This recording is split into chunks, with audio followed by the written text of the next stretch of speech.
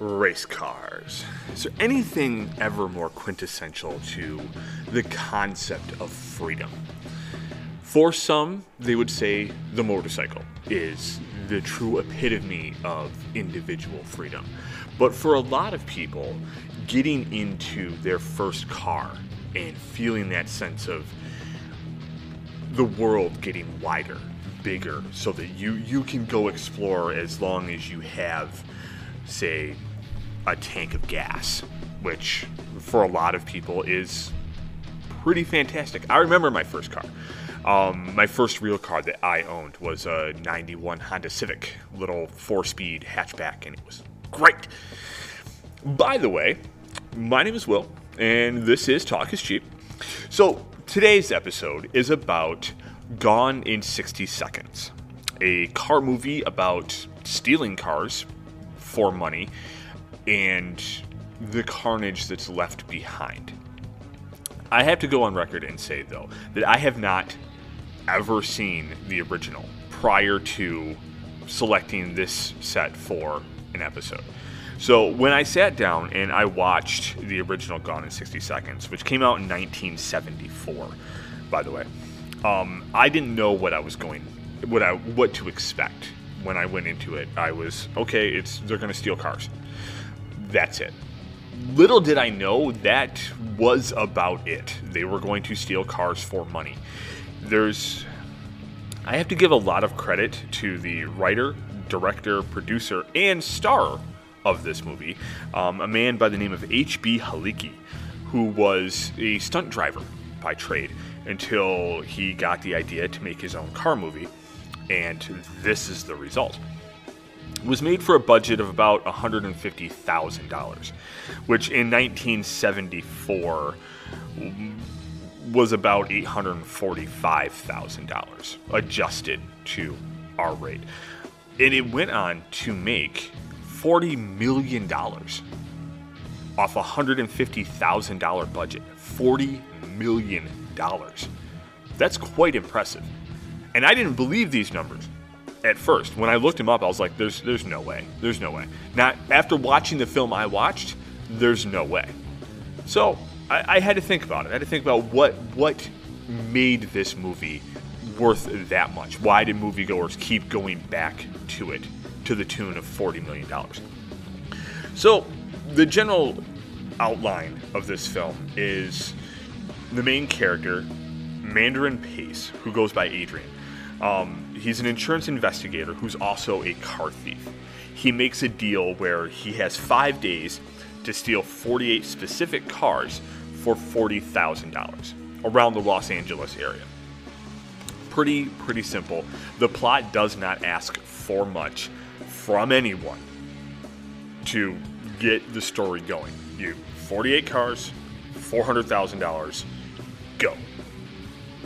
So that's what they do. He has this crew, and he's got a guy on the inside who's, I believe, an insurance adjuster, or he's a cop of some sort, and he convinces him that, you need to keep people off my back while I go and do this, and you'll get a cut of the profits. The movie shows a couple of really excellent things. As a car guy, I greatly appreciated this. It's not something you see often. Like, the opening camera angle of this film is inside the car. Like, you see the steering wheel, you see his hands on the car, and he's just driving down the road. He's driving rather quickly down the road, but he's just driving down the road. And it'll cut out to the car going down the road, and then cut back into inside the car. And you do get a sense of feel of the speed. And it's not like a smooth, flat, normal road. It is a bumpy, hilly, dippy road. So the car is bouncing up and down and is kind of swerving from side to side. And he's just masterfully handling this. It doesn't give you any clue that he is that talented of a driver, but it gives you a sense of he's going fast. When you think of modern car movies like the Fast and the Furious franchise, you just see the car. Mostly the car, or those quick cuts of them pushing the clutch in, or pushing on the brake, or pounding the gas pedal to the floor and shifting gears. You don't really see the actor driving the car. You see maybe what looks like the actor, and he's got his steering wheel and all that, the face shot, but you don't see the actual person driving the car. You're led to believe that Vin Diesel is actually driving that car. This movie, he's actually driving that car, and he does it very well. One of the things I can appreciate, not only that inside, that cockpit feel, is when he gets to his destination in the opening scene, he's driving a 1970s car. It's not anything fancy, it's not special, it's not tuned up, but they didn't have anti-lock brakes. So any hard braking he did would lock up the wheels. That's a nice touch. That's something they could have just edited out, but as he pulls into a stop, it's that's how you drive a car in those days. Not necessarily locking the brakes up, but you press too hard on the pedal, the brakes locked. The tires stopped moving, and you made screechy noises. For car nuts, we like screechy noises. So as he's a car thief, he has this chop shop, essentially. And what they do is they take wrecked cars, and they'll take the engine out, they'll take the transmission out, they'll take the VIN number and all the stickers out of the wrecked car. And then they'll go find a car that looks exactly like it, same make, model, year, and color, and they'll put the wrecked IDs into this new car that they stole to remove any chance that the authorities could find them. Because as far as they're concerned, they have found the car that the VIN number matches all these details a car would have, like color, engine type, the odometer, all that stuff. And the car that was stolen is just poof, gone. It's a very smart way to steal cars, and one that wouldn't work in today's era, but in this time period worked great. In this chop shop, though, and I'm an old school kind of guy. I've been in old repair places, old junkyards, old rural areas, and if you're anything like me, and you, as a kid, you stared in wonder at these places and these guys doing this stuff, not stealing cars, but working on cars. One thing that always stood out was that every one of these places had pictures of naked women on the wall. And this movie is no different. They have an entire wall of this chop shop that is just pinup girls. Back when men appreciated the female form and women wanted to be appreciated, they were plastered all over the wall. That's a discussion for another time, but it's an homage to an earlier, simpler time, in my opinion. That said, this movie is very, very much 70s.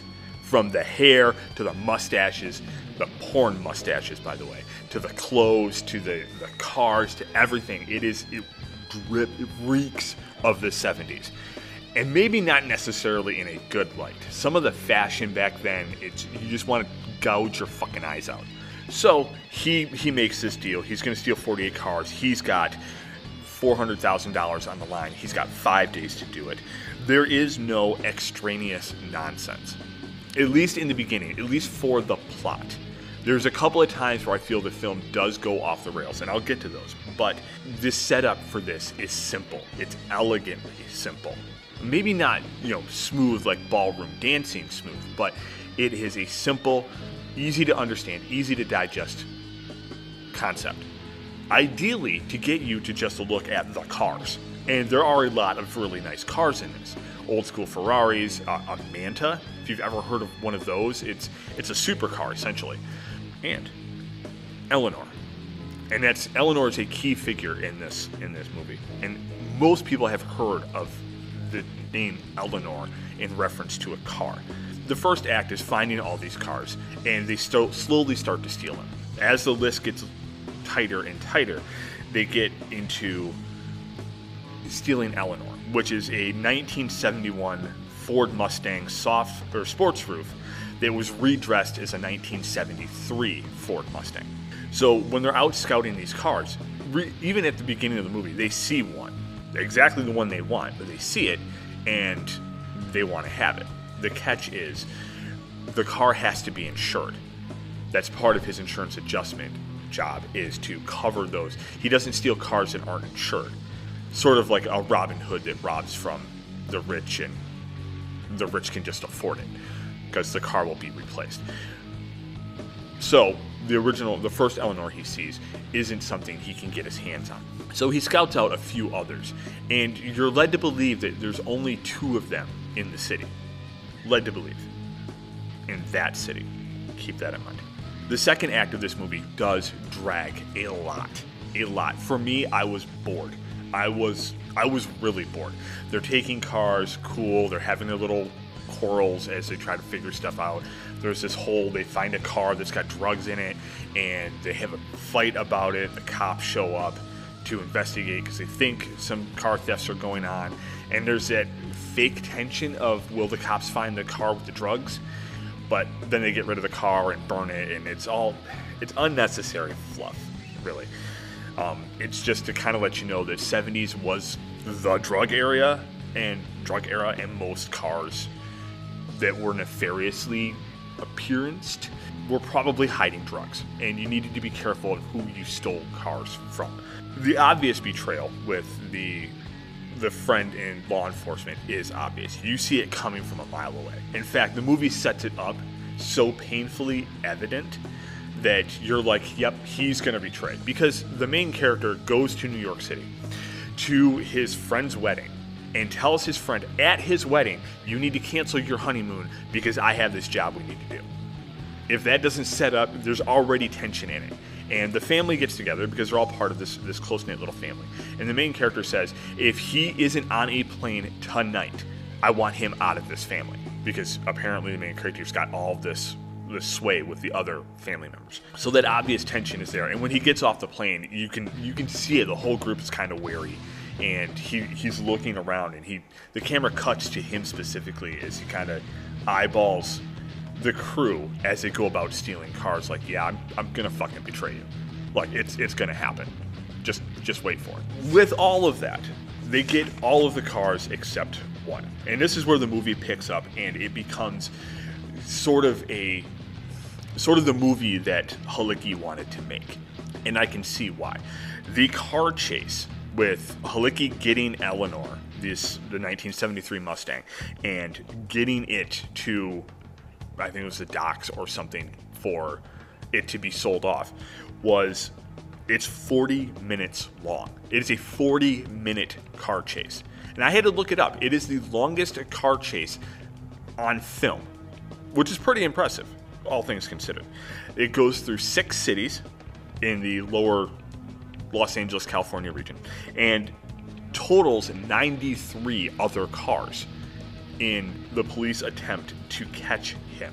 Now, one of the things I do have to say about the chase, while the chase itself was exciting, there was a couple of times where I'm like, okay, dude, what the fuck are you doing?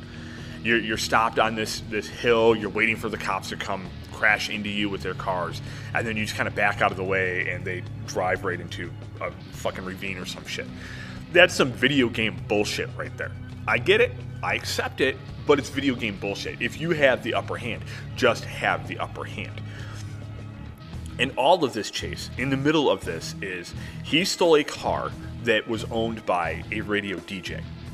The radio DJ is the first one to get on the air that there's a car chase going on for some reason, but doesn't know that it's his car. And they have people that work for the radio agency going around interviewing pedestrians on, did you see the chase? What's going on? What do you know? In the middle of this 40-minute car chase. So while the chase itself is 40 minutes, you chop out all this extra bullshit where you're not watching the cars drive, and it's not 40 minutes. It's probably closer to 35 or 30 minutes. I wasn't going to rewatch the film to start pinpointing exactly where they could start cutting out, but it was a bunch of unnecessary stuff that just added padding to an already expansive chase scene. Even at 30 minutes or so, that is still expansive for 1970 cinema, and even car cinema in general. I know a lot of people want to look at like the movie Bullitt with Steve McQueen and go, that was the best car chase they've ever seen. This chase in Gone in 60 Seconds is very impressive. The amount of driving that he does, the amount of skilled driving he does, as is real. He did that for real, even to the point where there's one, and I had to look up the facts on this. There was one point where he gets pushed off of the expressway and into a light pole at like 100 miles an hour. He actually got injured in that crash, and they had to stop production for him to go to the hospital and get medical treatment. They kept it in there because when he got to the hospital and he was sedated and everything, the first thing he asked was, did we get it on camera? Because he's that dedicated, as a stunt driver, he's that dedicated to his craft that he knew it was going to look good, and he was willing to put himself at risk to make it look good. I doubt Steve McQueen did that. I know for sure that other people in car movies do not do that. They have stunt drivers that don't get any camera time or speaking lines because drive the car. That said, the car chase was still impressive. As far as my first viewing, that is an impressive car chase. What I liked at the end is how he escaped. He pulls this damaged, beat to shit 1973 Ford Mustang into a car wash, of all things. The movie doesn't tell you specifically if he intended this or not, but he pulls into this car wash, gets out of his car, tells the car wash clerk, who's looking at this mangled piece of metal, going, what do you want me to do with this, boss? And he's just like, wash it. And he walks to the other side where the clean cars are coming out, and he cons this woman who has the exact same Mustang, out of her car, saying that the manager needs to talk to her, and there was something wrong with her wash and they were going to run it through again. So she gets out of the car, she goes off to find the manager. He gets in his pristine car and drives away. Perfect condition car, drives away. So there's this massive manhunt for him because he's disguised as an older gentleman with a gray coat and black slacks, and he's got a graying mustache and gray hair, and he starts peeling this stuff off because it's all a disguise. So when he rolls up to this police barricade where they're checking cars, and they look at this car and go, this is the car. They see this young guy with wavy brown hair, no mustache, dressed completely differently than the subject they're looking for. They hold him up at the roadblock, and on the radio you hear the cops say, we got him. Well, they had arrested the car wash manager, who happened to look like the car thief did with this mangled car that they've been chasing, because he was smart enough to take the license plate off and just transfer it over and all that. Very, very smart way. But the movie doesn't tell you if it was planned. I like to believe that he did plan it. He knew this car was going to be hard. He knew the chase was going to happen, and he had to plan an exit strategy. And his idea of an exit strategy was he was going to find someone to look that would have a car similar, or at least have access to a car similar. He was going to disguise himself as a normal person you would see, like the car wash manager, get in this chase so they believed that they were looking for this one guy, and then he's going to rip off that disguise and walk away clean with the pristine car and $400,000 for a job well done. And he does. He gets away with it, and the movie just ends. There's no bullshit. There's no what happened afterwards. He gets away with it, and the movie ends. Almost as if the movie respected your time. And it's only like an hour and 30 some minutes long. It is a very short film, but easy setup, a little drag in the middle, high octane, high action, final third act, and then movie's done. There you go. Goodbye. Thanks for watching. And they did. And they watched. And they went to the tune of $40 million, which adjusted to today's money with the current rate of inflation is $225 million for something that today would have cost about $850,000 to make. That is a massive, massive return on investment. I don't think he went on to make any other movies, and this movie will go down in history as one of the best chase movies ever made, in my opinion, because that chase was so excellent. The rest of the film is totally fucking forgettable. The characters, I couldn't name a single one of them, what their actual character name was, much less the actors. Totally forgettable. But that chase scenes, plural, because he went through 6 cities, even got stuck in a car dealership and managed to get out because he was willing to do anything to get by, and the cops in this movie were stupid. Apparently this was before spike strips were invented, or before they learned they could just shoot tires out. I don't know. The chase scene could have been over in 15 minutes if they got him pinned and started shooting out his tires. But Hollywood. So what did I think of it? Overall. Well, for an original idea, it was well executed. The production value is fairly high. The licensing alone for some of those cars was probably outrageous. And there was probably a lot of caveats like, okay, you can drive these, but we can show you getting into the car, but we cannot show you as an actor driving this car around. Like, they're not going to let a high-end Ferrari just away. It's not going to happen. Not going to happen. They're worth more than the budget of this movie. Did I like it? Yes, I did. I did like it. Do I think it holds up into today's modern cinema?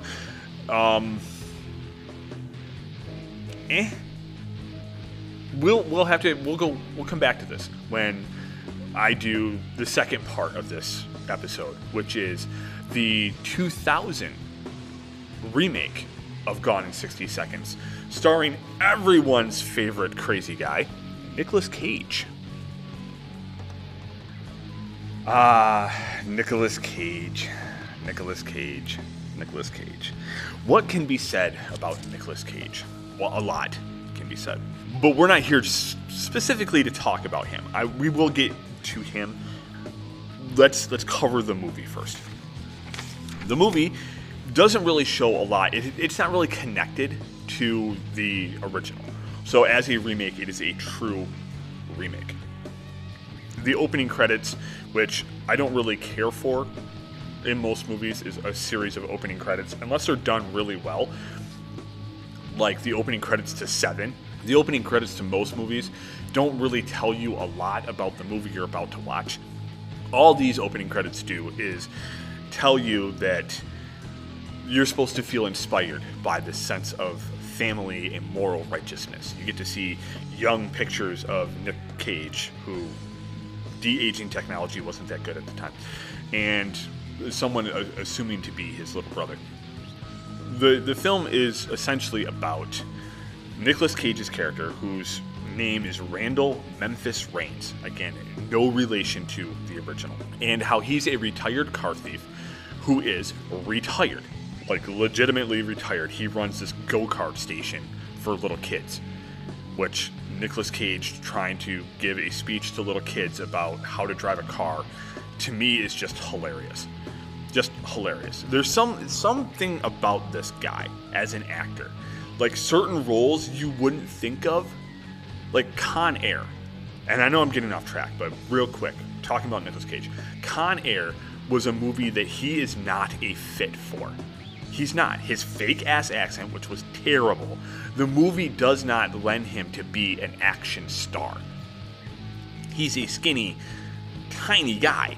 Like, he is not going to take on, even John Malkovich, who's like that crazy good of an actor because he plays crazy so well.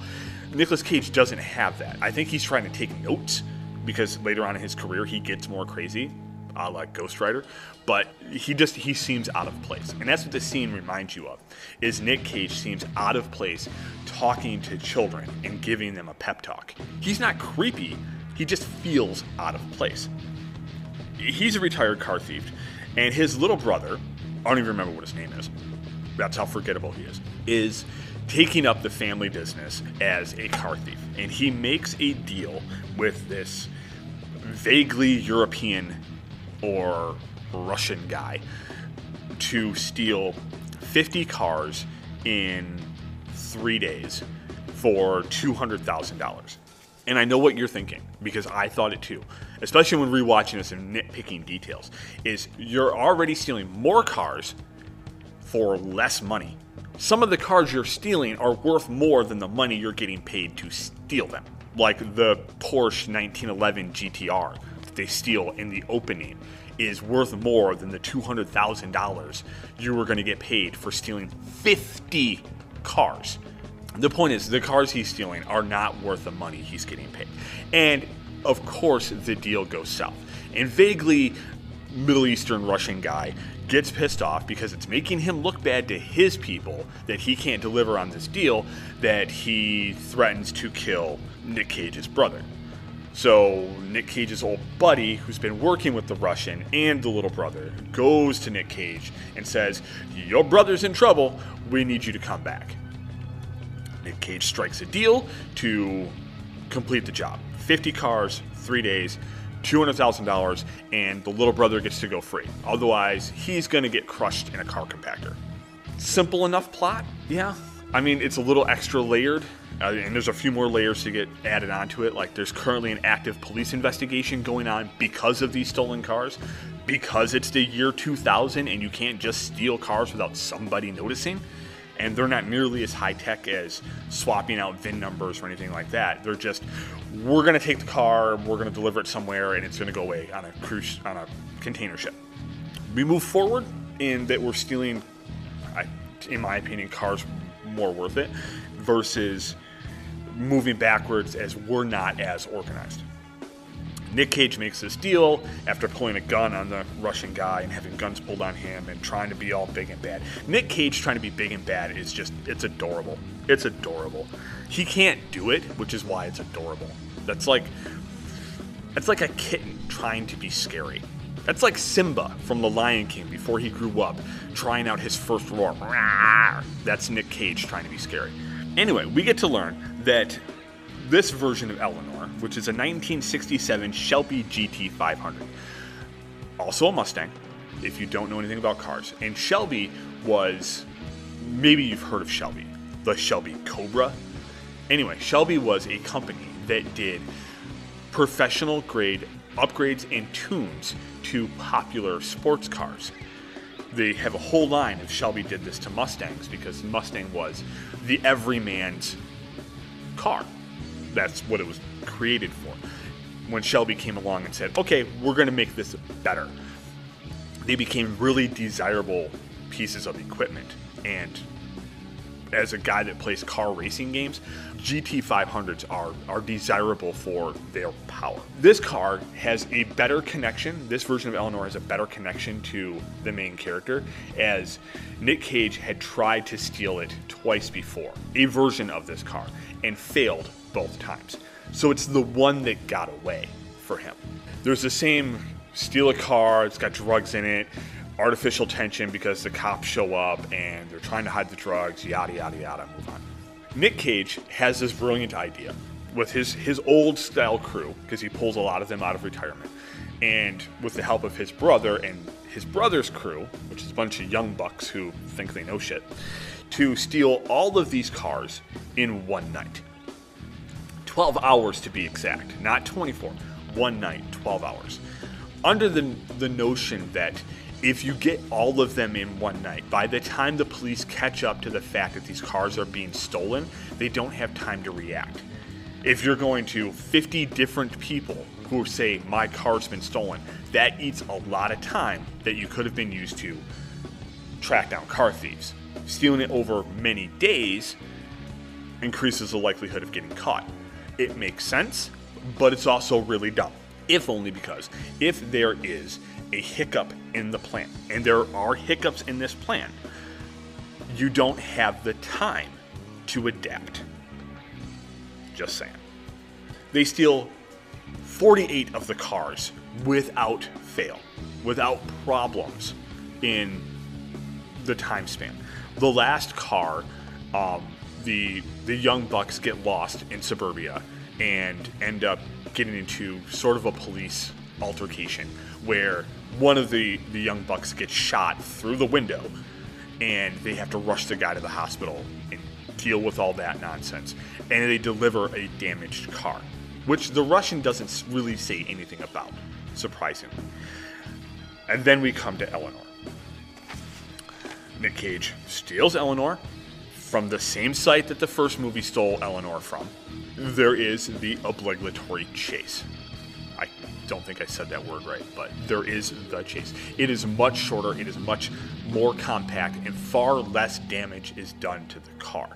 I think because of the clear classic nature of the vehicle and the fact that they could only get their hands on a few of them, they didn't really beat it up. It was something that could have easily been repaired versus the 1973 Mustang that car was totaled. An insurance adjuster would have looked at that and said, that's fucking totaled. This car, there's a reverence to it. One that I appreciate. However, there is this impossible jump that Nick Cage does with this car over a tow truck ramp. You know those flatbed tow trucks where the bed comes down and tilts up? Well, he does this and he jumps off of it doing about 90 miles an hour. And when that car hits the asphalt, you can tell it is fucked. That car was fucked. But Hollywood being Hollywood, we just drive away. So Nick Cage delivers a damaged car past the time limit, 12 minutes past the time limit. And he has this typical Nick Cage quote that I want to read to you guys because it's 100% Nick Cage. He gets out of his car. Russian's like, well, you delivered. It's past your time. I don't want the car. And Nick Cage kind of loses it. He's like, I just stole 50 cars in one night. I'm a little tired, a little wired, and I think I deserve a little appreciation. I cannot do a Nick Cage impression because my brain doesn't fail like that.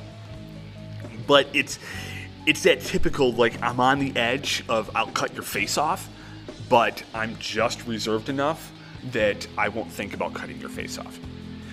Anyway, it leads to a chase, a fight, a gun battle, and the cops show up because they got tipped off.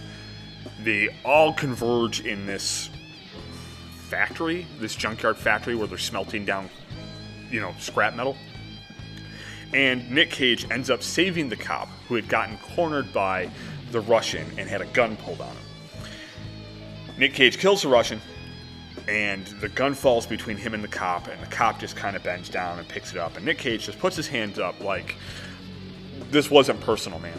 I killed the bad guy because I'm not a bad guy. I did what I had to do for my family. So the cop's like, you put me in a moral dilemma here, Randall, that I should take you to jail because of all the mayhem you caused in the last 12 hours. But you just saved my life, and there is a certain honor in that.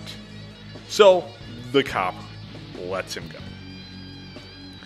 So much for the dilemma.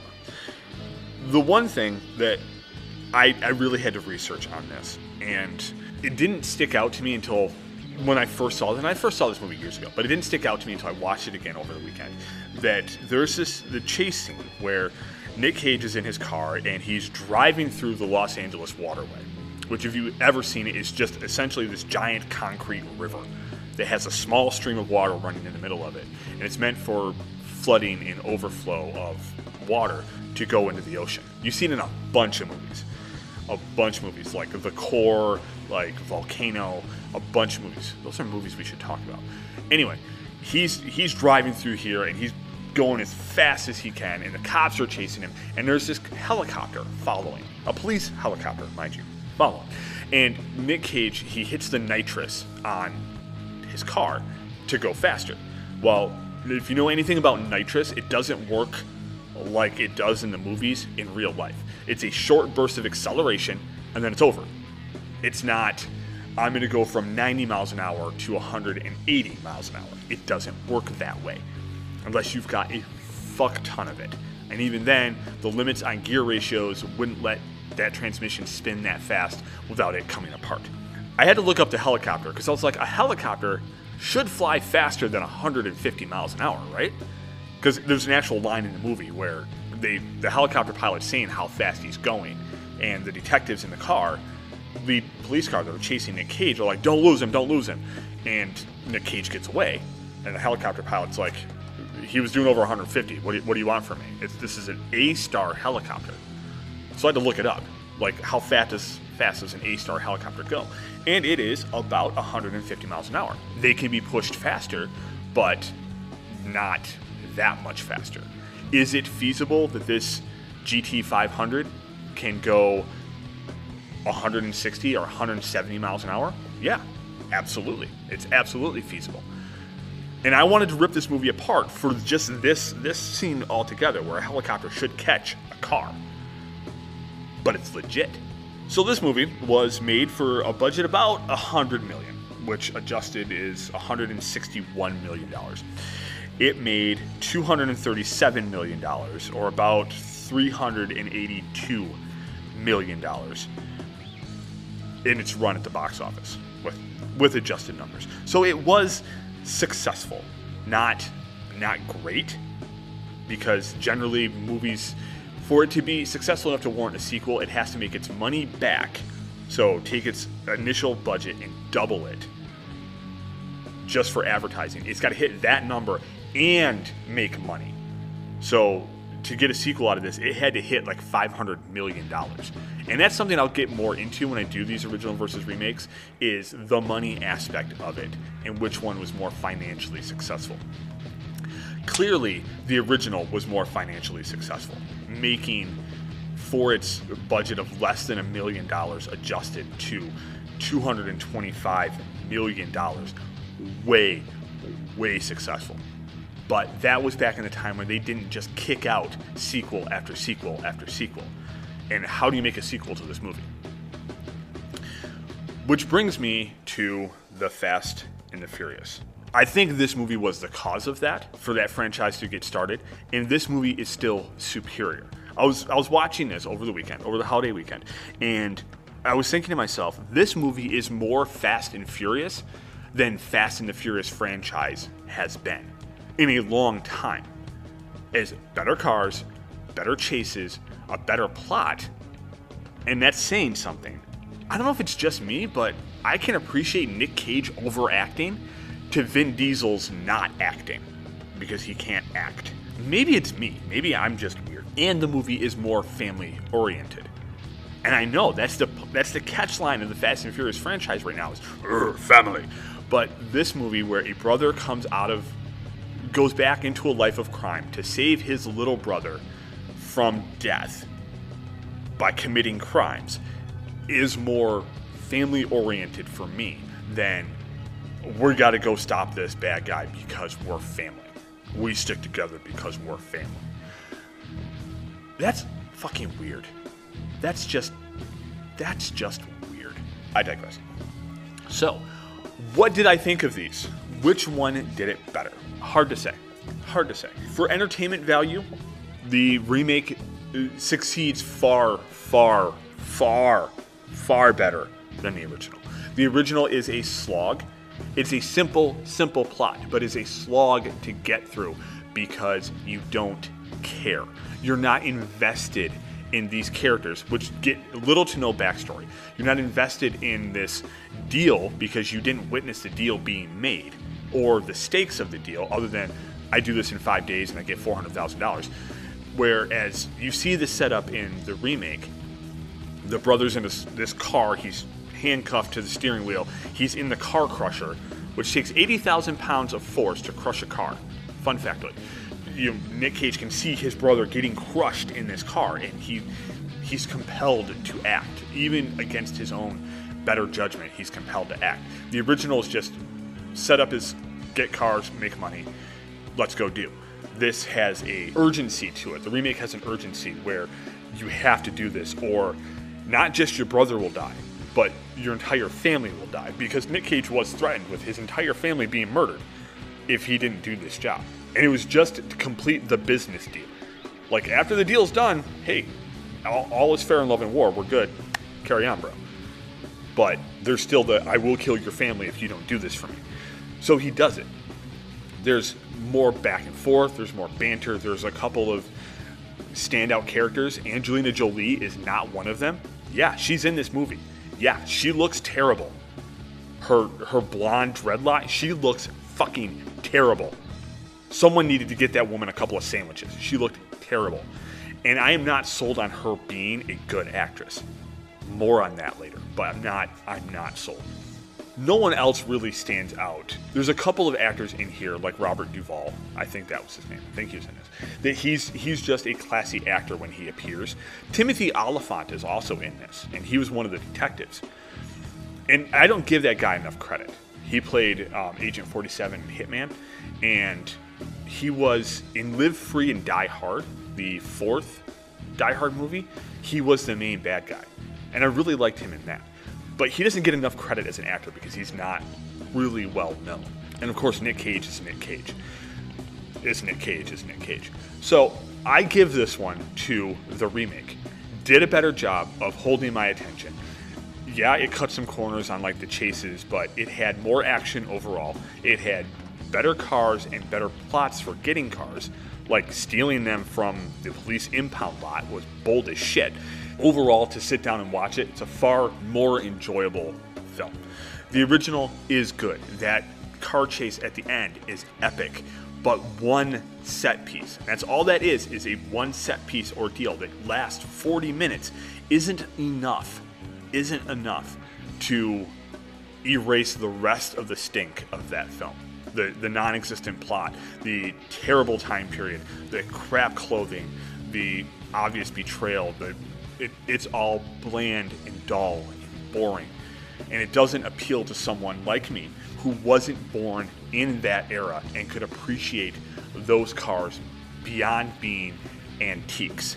More modern movie, more modern cars. Even the Mustang, even Eleanor, the 1967 Shelby, is, yeah, that's antique to me because I'm a fucking 80s kid. But it's a car that I have seen in my games or in real life, and I go, that is a beautiful, beautiful car. This 1973 Mustang, I wouldn't recognize that unless someone pointed it out. That's the car from Gone in 60 Seconds. And I would have said, no, that's not a Shelby Mustang. Maybe it's an age thing. And maybe when Jeff listens to this, he can tell me, is that an age thing? But I don't know if he's seen both of the movies. Remake did it better. Did the action better, did the plot better, did the cars better, modernized a classic era movie to something that is probably more digestible, even for those that are fans of the original. And that's going to be about all she wrote. That's our show, ladies and gentlemen. On behalf of Elise, Jeff, and myself, we thank you for your love and continued support. If you want to support us further or chime in on the discussion, you can find us at Facebook at Talk is Cheap. That's why we have a podcast. Or on Instagram at talking_cheap. Be sure to tell your friends, like our content, and share it. The best way we know how to do our job is for you guys to tell us what works and what doesn't. Anyways, love you all, appreciate all your support, and we will talk to you again soon.